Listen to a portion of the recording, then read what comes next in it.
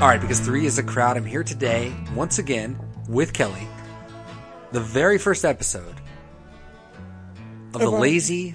Oh my God, I don't know. The Lazy River Lead Into Summer. The very first episode of the Lazy River Lead Into Summer, brought to you by Sign on the Window. This week we're going to be listening to the very first song about rivers.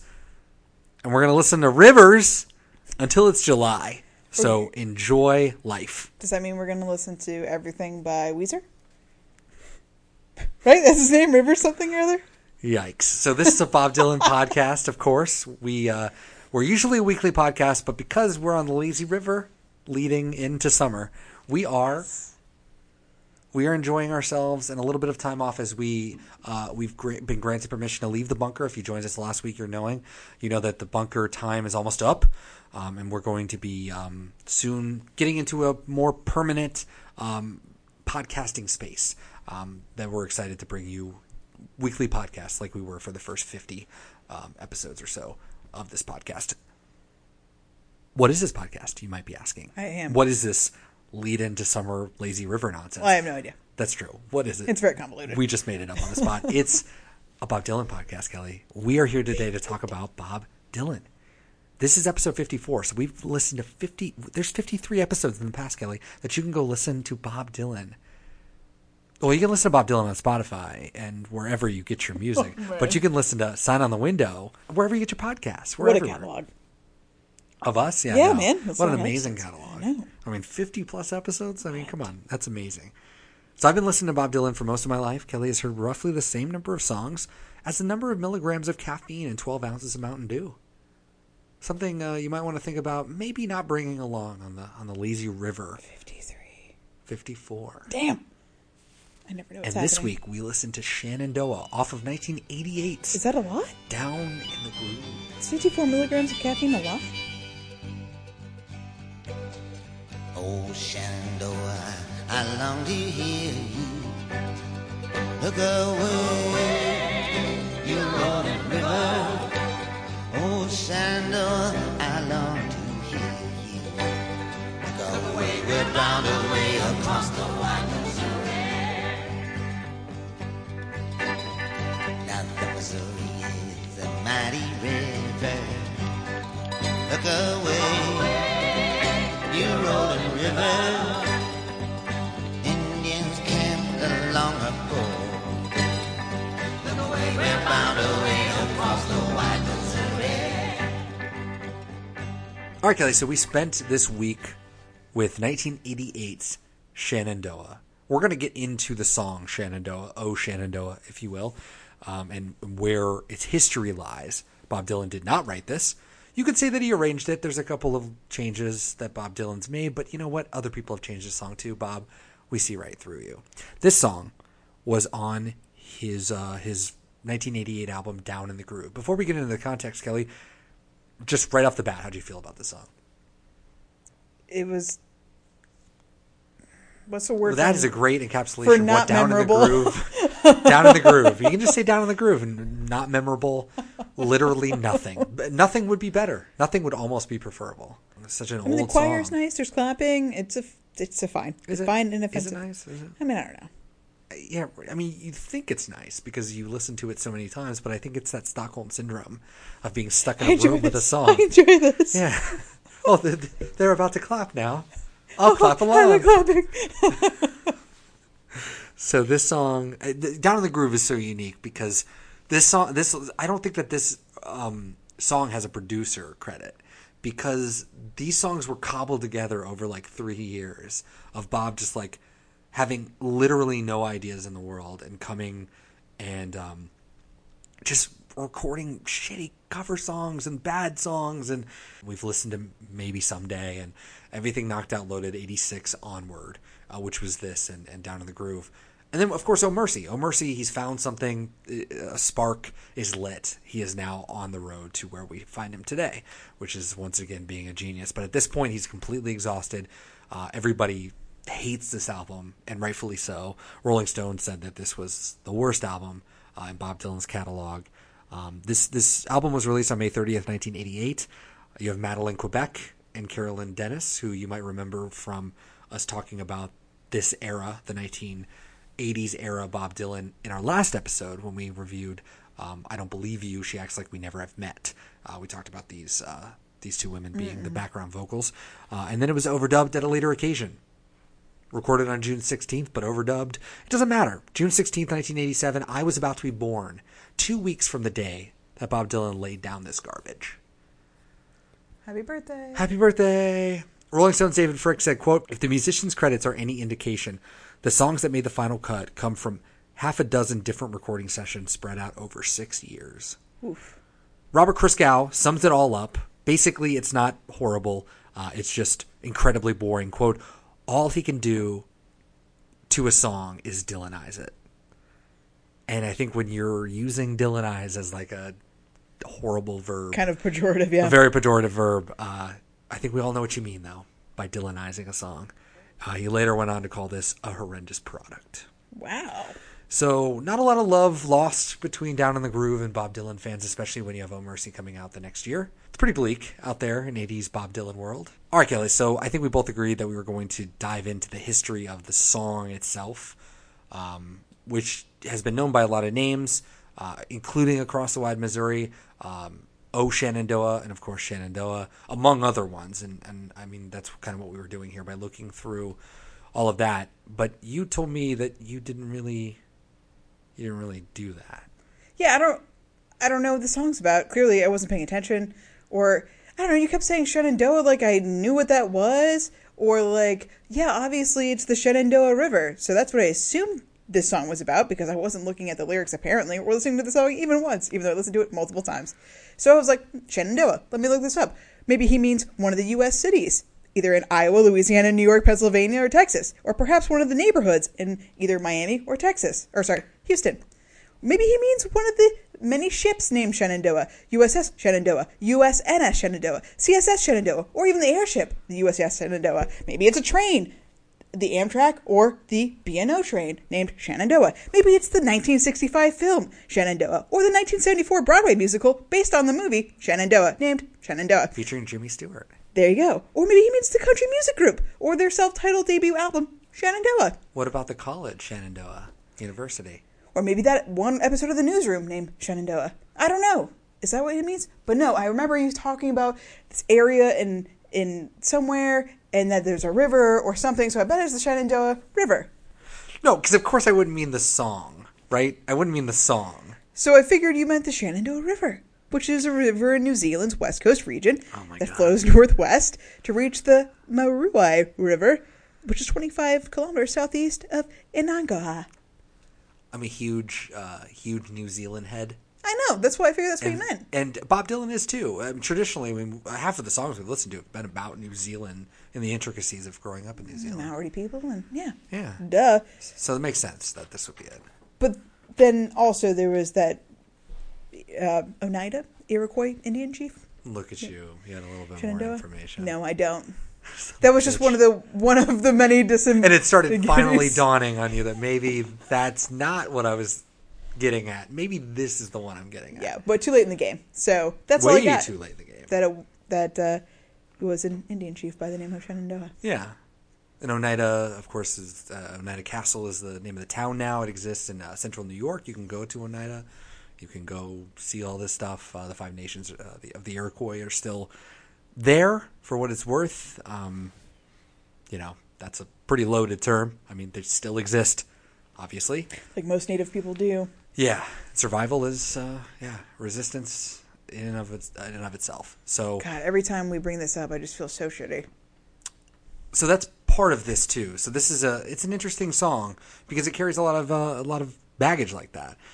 So the song itself originated with Canadian and American voyeurs or voyagers. The word voyage comes from voyagers who were basically boat people. They were people that understood the rivers of this country. And before there were American and Canadian voyagers, they were French. Voyagers were basically the licensed, think of them as like licensed boatmen.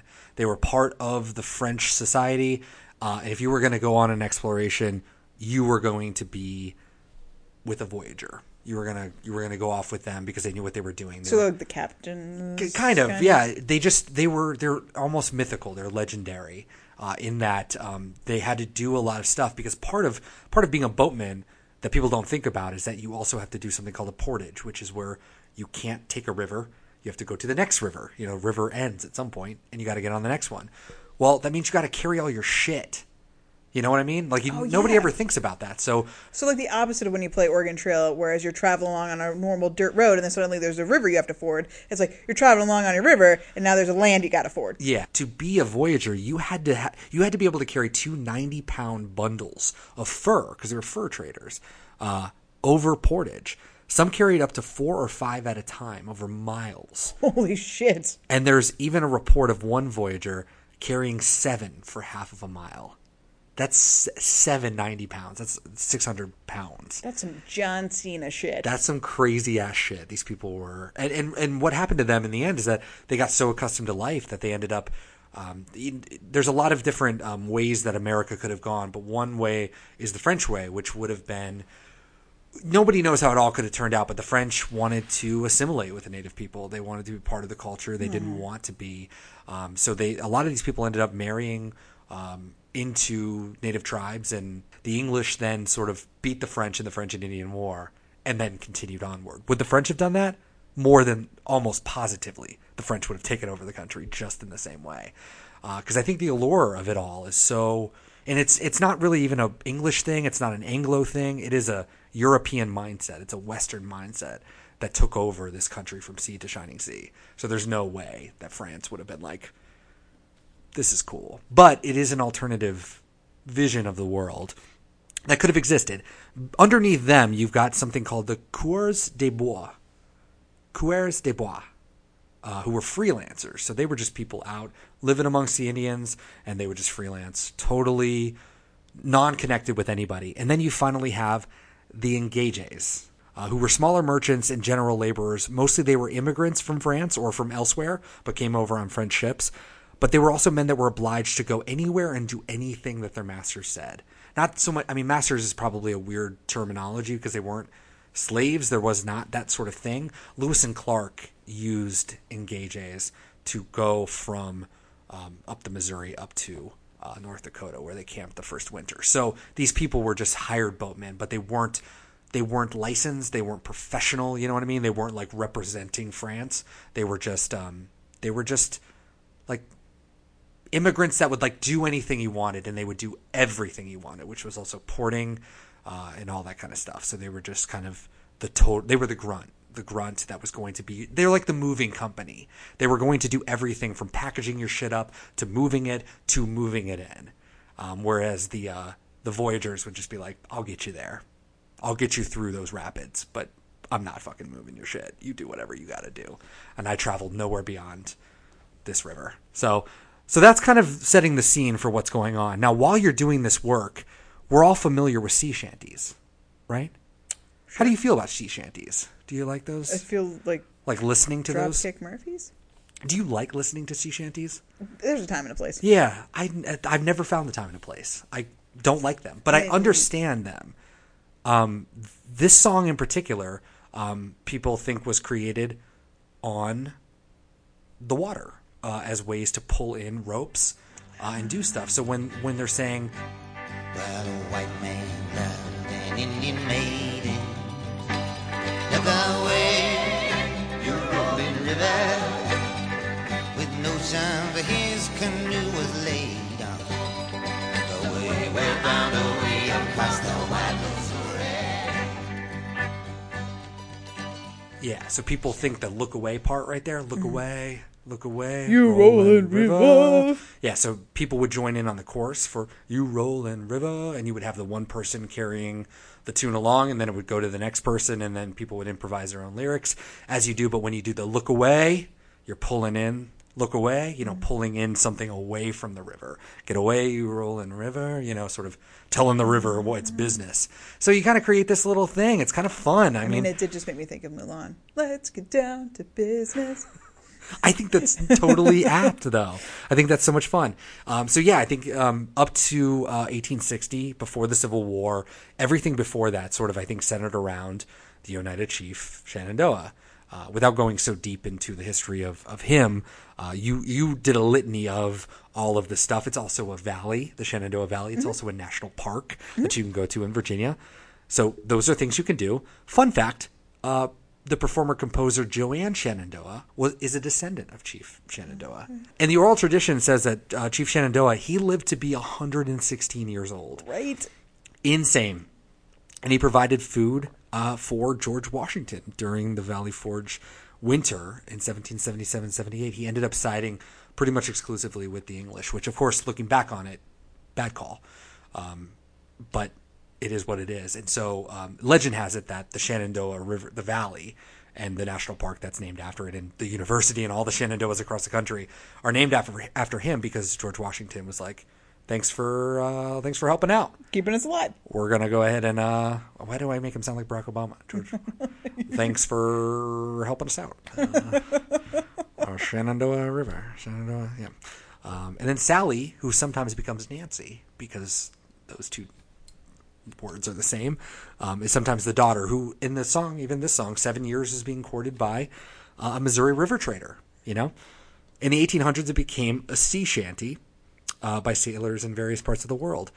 There's a sailor in the 1800s, in the mid-1800s, that said, quote, Shenandoah probably came from the American or Canadian voyagers who were great singers. In the early days of America, rivers and canals were the chief trade and passenger routes, and boatmen were an important class. Shenandoah was a celebrated Indian chief in American history, and several towns in the states are named after him. Besides being sung at sea, this song figured in old public school collections. Sorry, that was from Sea Songs and Shanties collected by W.B. Wall in 1910. So even by 1910, they were understanding like where this is coming from.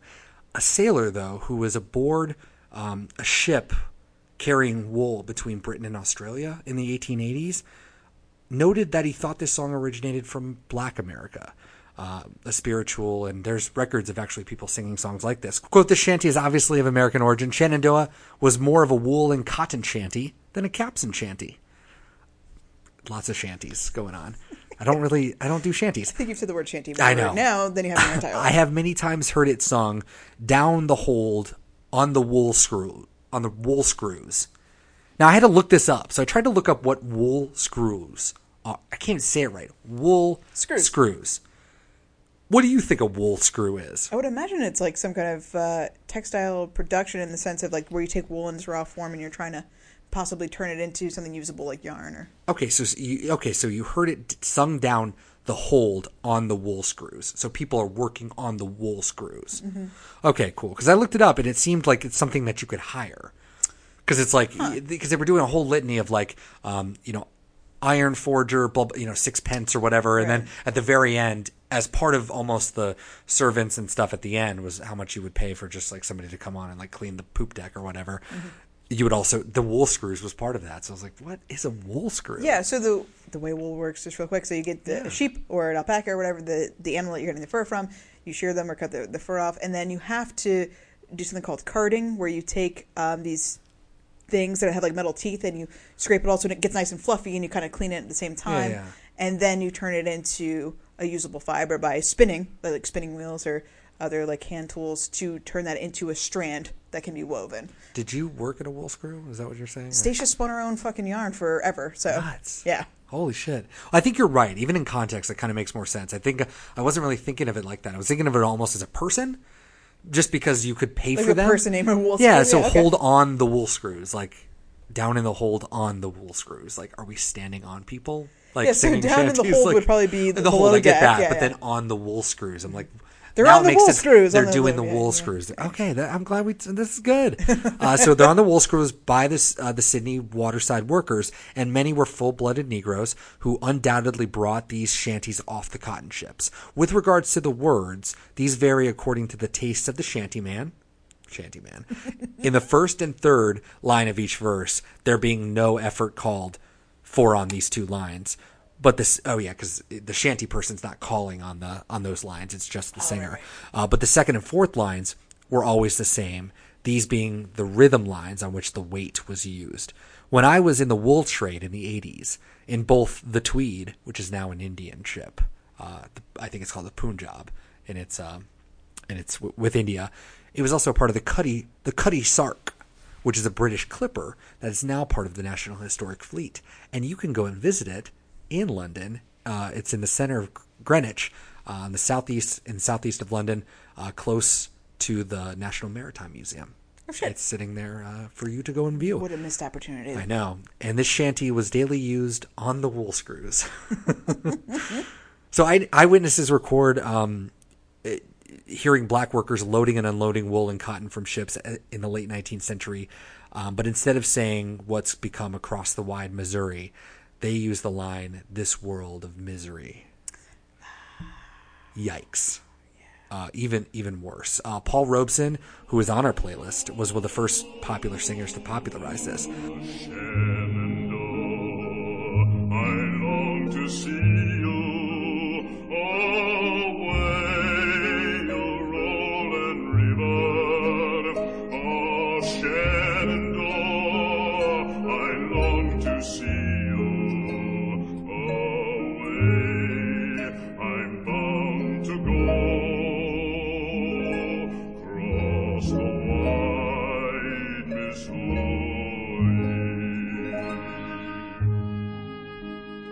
An insane version of the song. Yeah, amazing. Oh my God. It was featured in that James Stewart Civil War movie, Shenandoah. Emmylou Harris recorded it for Sling Blade with Billy Bob Thornton. We listened to Bruce Springsteen, who is not on our playlist because we ran out of time, didn't want to make it too long. He goes on full rolling cadence. He calls it the Wide Missouri. And then this song is number 324 in the Round Folk Song Index, which is the English Folk Dance and Song Society, and they collect every instance of these songs being played, recorded, written down. And so because this is number 324, I mean, that gives it the prominence. They have tens of thousands of songs cataloged. And so the fact that this is one of the first ones kind of is a testament to how long it's existed in popular imagination. But it's definitely an American song.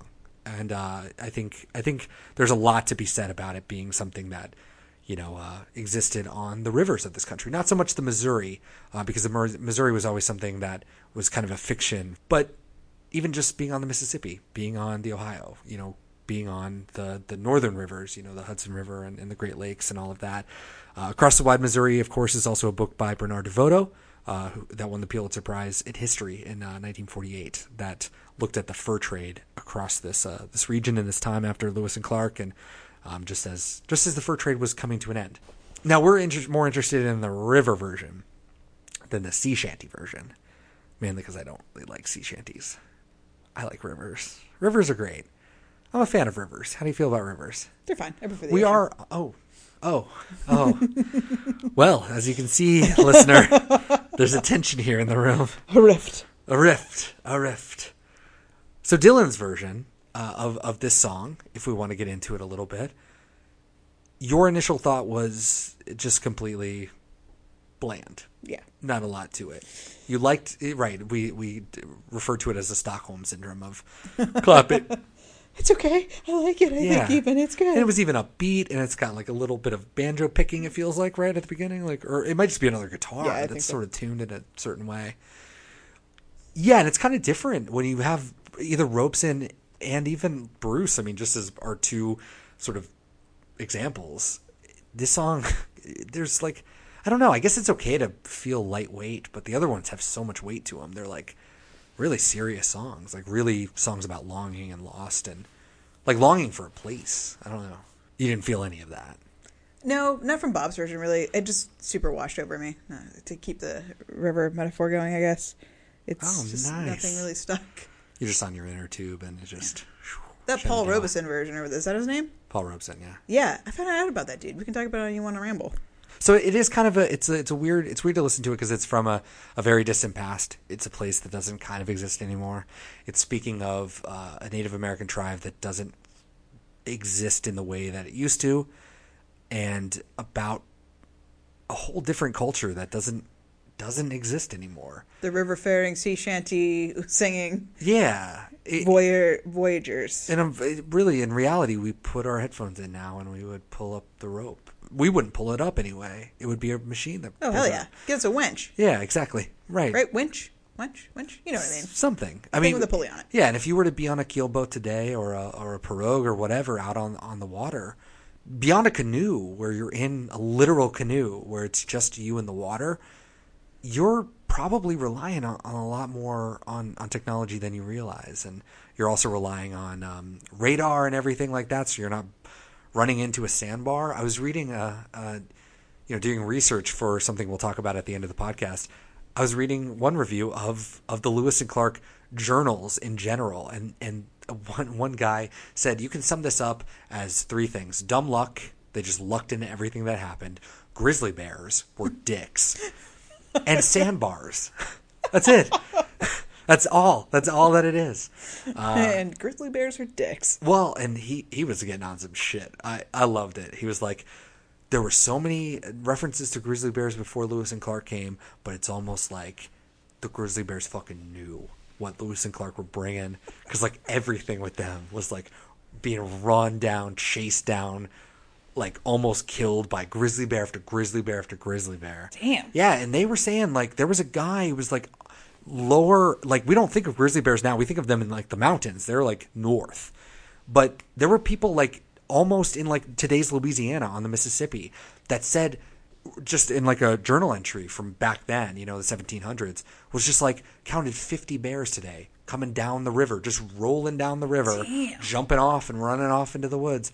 Yeah, this place was just grizzly bear haven. Bear City. Bear City back in the day. But because there's not a lot of documentation of bears attacking people, but then Lewis and Clark, it's just bear attack after bear attack.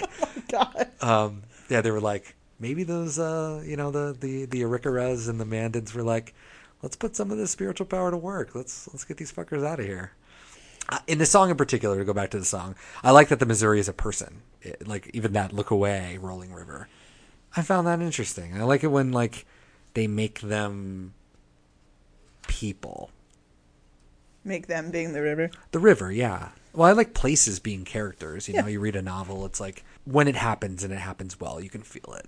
Like you can just feel that there's like a hum to a city or a place or a river. And it's just going to do whatever the fuck it wants. It doesn't really care about your own personal shit. Like we just happen to be watching you because we are. But so I like it when Bob talks to the river like it's a person.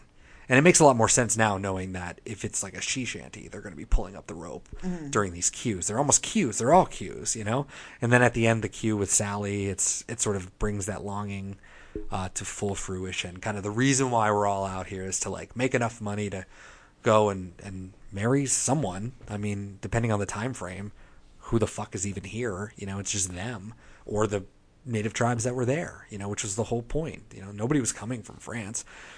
French was just like, just send anybody. It doesn't matter. The British were like, we're going to create societies here. And that was a huge difference. The French wanted to integrate. And they were like, we will dominate. And that's where we are today. Fast forward a couple hundred years.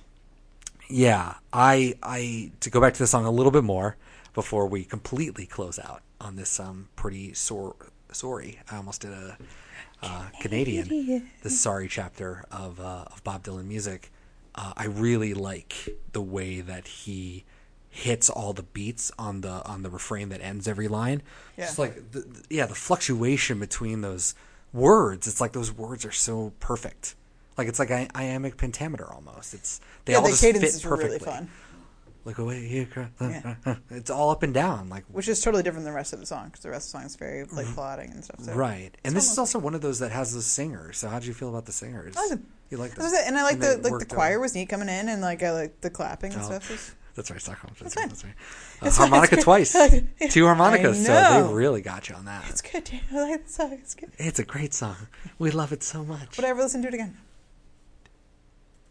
I hope to never listen to it again. All right, Kelly. We are People in the World. It is the 14th of May.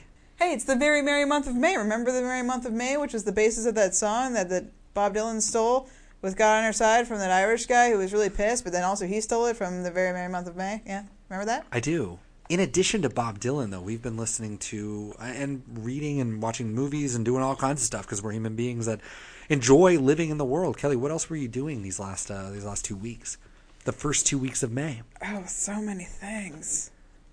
I watched so many shows and stuff, but mostly, I discovered a band that other people I hope have already discovered. Ayenako. Not spelled phonetically at all. Unless That's perhaps... Ayenako. There you go. Thanks. Yeah, they're like self-described homo pop, which I'd never heard before. Queercore. Queercore, yeah. Queercore I've heard before. But, I mean, you could just throw indie on there. They have a little bit of everything. A little bit of shoegaze, a little bit of noise, a little bit of, like, Garage. twee. A little bit of garage. Just everything. Out of Brooklyn. They're... Everyone's out of Brooklyn. Yes, because everyone is out of Brooklyn. Fantastic. They've been around since 2011, I think. But the only albums available on Spotify are their 2015 EP, The Blackest Eye, and 2017's full-length album, Silver Haze. Both are great. I actually am really partial to Blackest Eye over Silver Haze. Human Shield is like straight-up Veruca Salt. So, like, that's the lane if we're looking. It's going to be like the Riot Girl adjacent kind of feel to it a little bit, I feel. That's my own take on it. Well, they're on Don Giovanni Records, which also brings us great bands called The Screaming Females, Reviver, P.S. Eliot, which is probably a lot what you're going for, which is from Waxahachie, comes from there. Mikey Erg, who was recommended on this podcast before, Laura Stevenson, Warriors, The Great Tenement that I brought up a couple of weeks ago. So, like, every band you've ever... And Priests. Yeah, no, Don Giovanni, the shit. And Priests is a great example of a band sort of like this, too. Yeah, so I'm surprised you didn't catch this one before They have me. a lot of bands, and some of it, honestly, is sort of hit and miss. So I don't do that with albums or with record labels a whole lot. Don Giovanni stands out to me only because whenever I do end up listening to it, I don't know why, I'm just drawn to the record label. I think it's just such a cool name, and so I recognize it. But they put out a lot of stuff, and I can't vouch for a lot of it. It's good stuff. It's great stuff, yeah. Good. It feels weird to put so many kinds of genres onto them because it doesn't sound that confusing when you listen to it. Like, the more labels we say, I'm like, it's not that hard. Just go listen to it, really. They're rock. They're a rock band. Yeah, they're a rock band. It's good. You like Def Leppard? You'll love this. That's great. Same stuff. But yeah, go... Jade Payne, who is the good music. guitarist, she also plays in a band called Holotropic.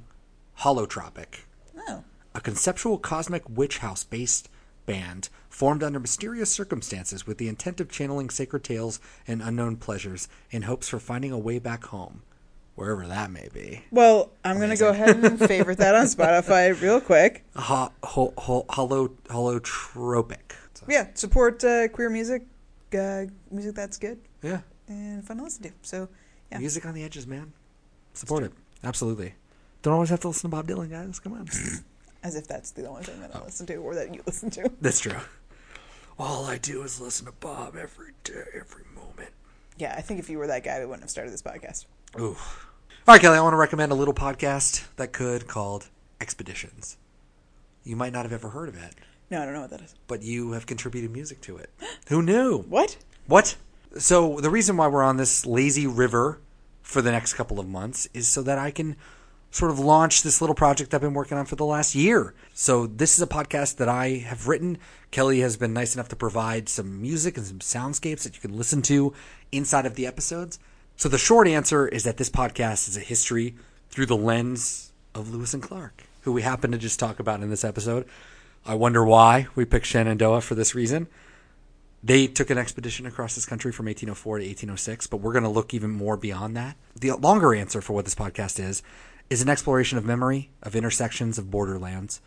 And while Lewis and Clark may be ciphers and the most reliable characters that you can sort of grasp onto, we're also going to meet a lot of people in 2018. Thomas Jefferson, Shingus, George Croghan, George Rogers Clark, Dragon Canoe, James Wilkinson.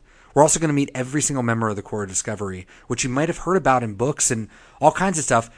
but you've never known the names of. You've never known the backstories of the people that went with Lewis and Clark. They didn't do this by themselves. They certainly didn't do this without slavery, without Native Americans that were held capture. They didn't do it without the French. They didn't do it without other people's maps and other people doing things before. So in this podcast, we're going to examine what it means to remember who Lewis and Clark is and what that means for us in America in the 21st century. Not trying to draw parallels and not saying we should all go back and live in the 1800s, because that's absolutely patently absurd. But what are some of the things that maybe happened, not so much with Lewis and Clark, but with other people around them whose stories didn't get to be told, whose stories didn't get to exist? And while we're on the journey, we're going to be traveling all throughout time and space, and we're going to explore the peoples that interacted either with Lewis and Clark from the future, people that interacted from the past, and people that are interacting right here in the present in today's world. So it's not really about demystifying Lewis and Clark or doing a linear narrative. If you're looking for something to explore time, place, culture, race, and nature and environment, you'll want to come listen to Expeditions, Kelly. You're going to want to come listen. I'm going to listen because I don't read. So the only way I'm going to get any kind of history is by listening to you tell me. That's fair. And it really started really well when I just, corner you while we're drunk and say, hey, can you tell me what World War I is? But this will be even nicer because I can just play and pause you whenever And I you'll want. just be drunk and say, hey, can I tell me about Lewis and Clark? And then I'll tell you over the course of a long time. And did I mention that this is a daily podcast? Maybe I missed that point. Damn, you're ambitious. Yeah, so this is going to come out every single day. It's not going to be a half an hour. It's not going to be an hour every day, but it's just going to be tidbits, and it's not going to necessarily be following their journals or about, the minutia and things like that. It's going to be creative. It's a creative writing project as much as it is a historical project. It's scratching multiple itches at once. I'm not really good at summing it up, but James Baldwin can do it for me really simply. History is not the past. History is the present. We carry our history with us. To think otherwise is criminal. So come listen to Expeditions, and then you won't be a criminal anymore.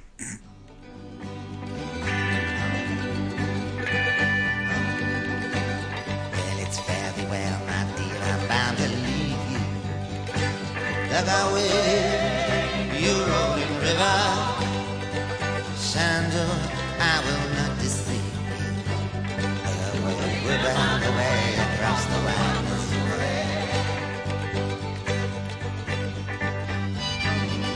So in addition to Expeditions being a real podcast today, so go search for it on iTunes, wherever you get your podcast. It is available. Come to SOTW Pod or wherever. It'll be tweeted out. Whenever you're listening to this, it's not going to be very hard to find. We'll probably talk about it a little bit more just because I'm really excited about putting it out into the world throughout the course of this long river trip down whatever river in our minds that we want to go down. But before we do that, Kelly, I need you to know that if you're uncomfortable with the water and you need a life jacket, the best life jacket that you can find is at SOTWpod.com. You can't buy it. You can't buy it. Oh, man. But if you wear the knowledge of Bob Dylan around your I was really along for that ride. neck, you Chest will area, yes, neck, chest, shoulder area. You will be immune to the ravages of time and water. Yeah, I didn't wear a life jacket in the Philippines because I thought I was a strong enough swimmer, and I spent like half an hour trying to get to the little alcove. And by the time I got to the alcove, everybody had already taken their pictures and everything, and I had to turn around because it took so long to get to the thing. Life jackets are important. Anyway. Life jackets are very important, and the best life jacket, and you didn't know this at the time, is SOTWpod.com. So head over there, and if you can't get to .com right now, little buoys, put a little buoy on your hands and like floaties, like little data floaties. places? Yeah, floaties will work, and the floaties for us are of course going to be Twitter and Facebook, Instagram. All of those are those names /SOTWpod.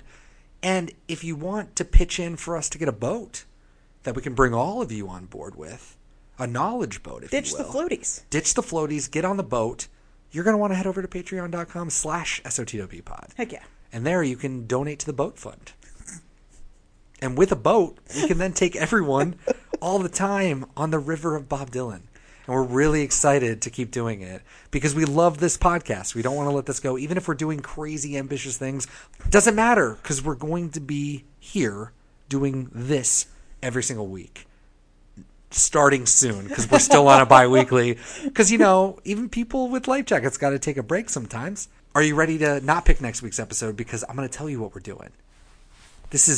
I'm a captain now. I feel like a captain. I've been screaming about life jackets now for like a minute and a half. That metaphor went long. So long. Next week, we are coming back to one of the most beloved characters of Sign on the Window history, Bill.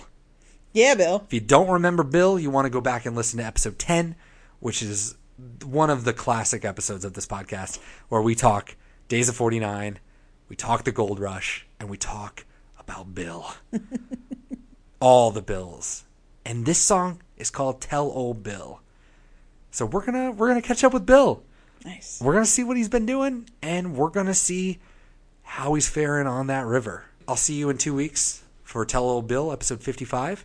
As we continue our Lazy River lead into summer, brought to you by Sign on the Window. Bon voyage. Don't worry about it. I was dreaming about bills.